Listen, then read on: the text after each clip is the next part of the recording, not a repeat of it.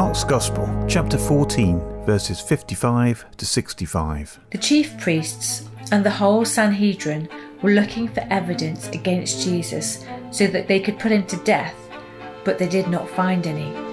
Many testified falsely against him, but their statements did not agree. Then some stood up and gave this false testimony against him. "We heard him say, 'I will destroy this temple made with human hands, and in 3 days will build another, not made with hands.'" Yet even then their testimony did not agree. Then the high priest stood up before them and asked Jesus, "Are you not going to answer? What is this testimony that these men are bringing against you?" But Jesus remained silent and gave no answer. Again, the high priest asked him, "Are you the Messiah, the Son of the Blessed One?" "I am," said Jesus, "and you will see the Son of Man sitting at the right hand of the Mighty One and coming on the clouds of heaven."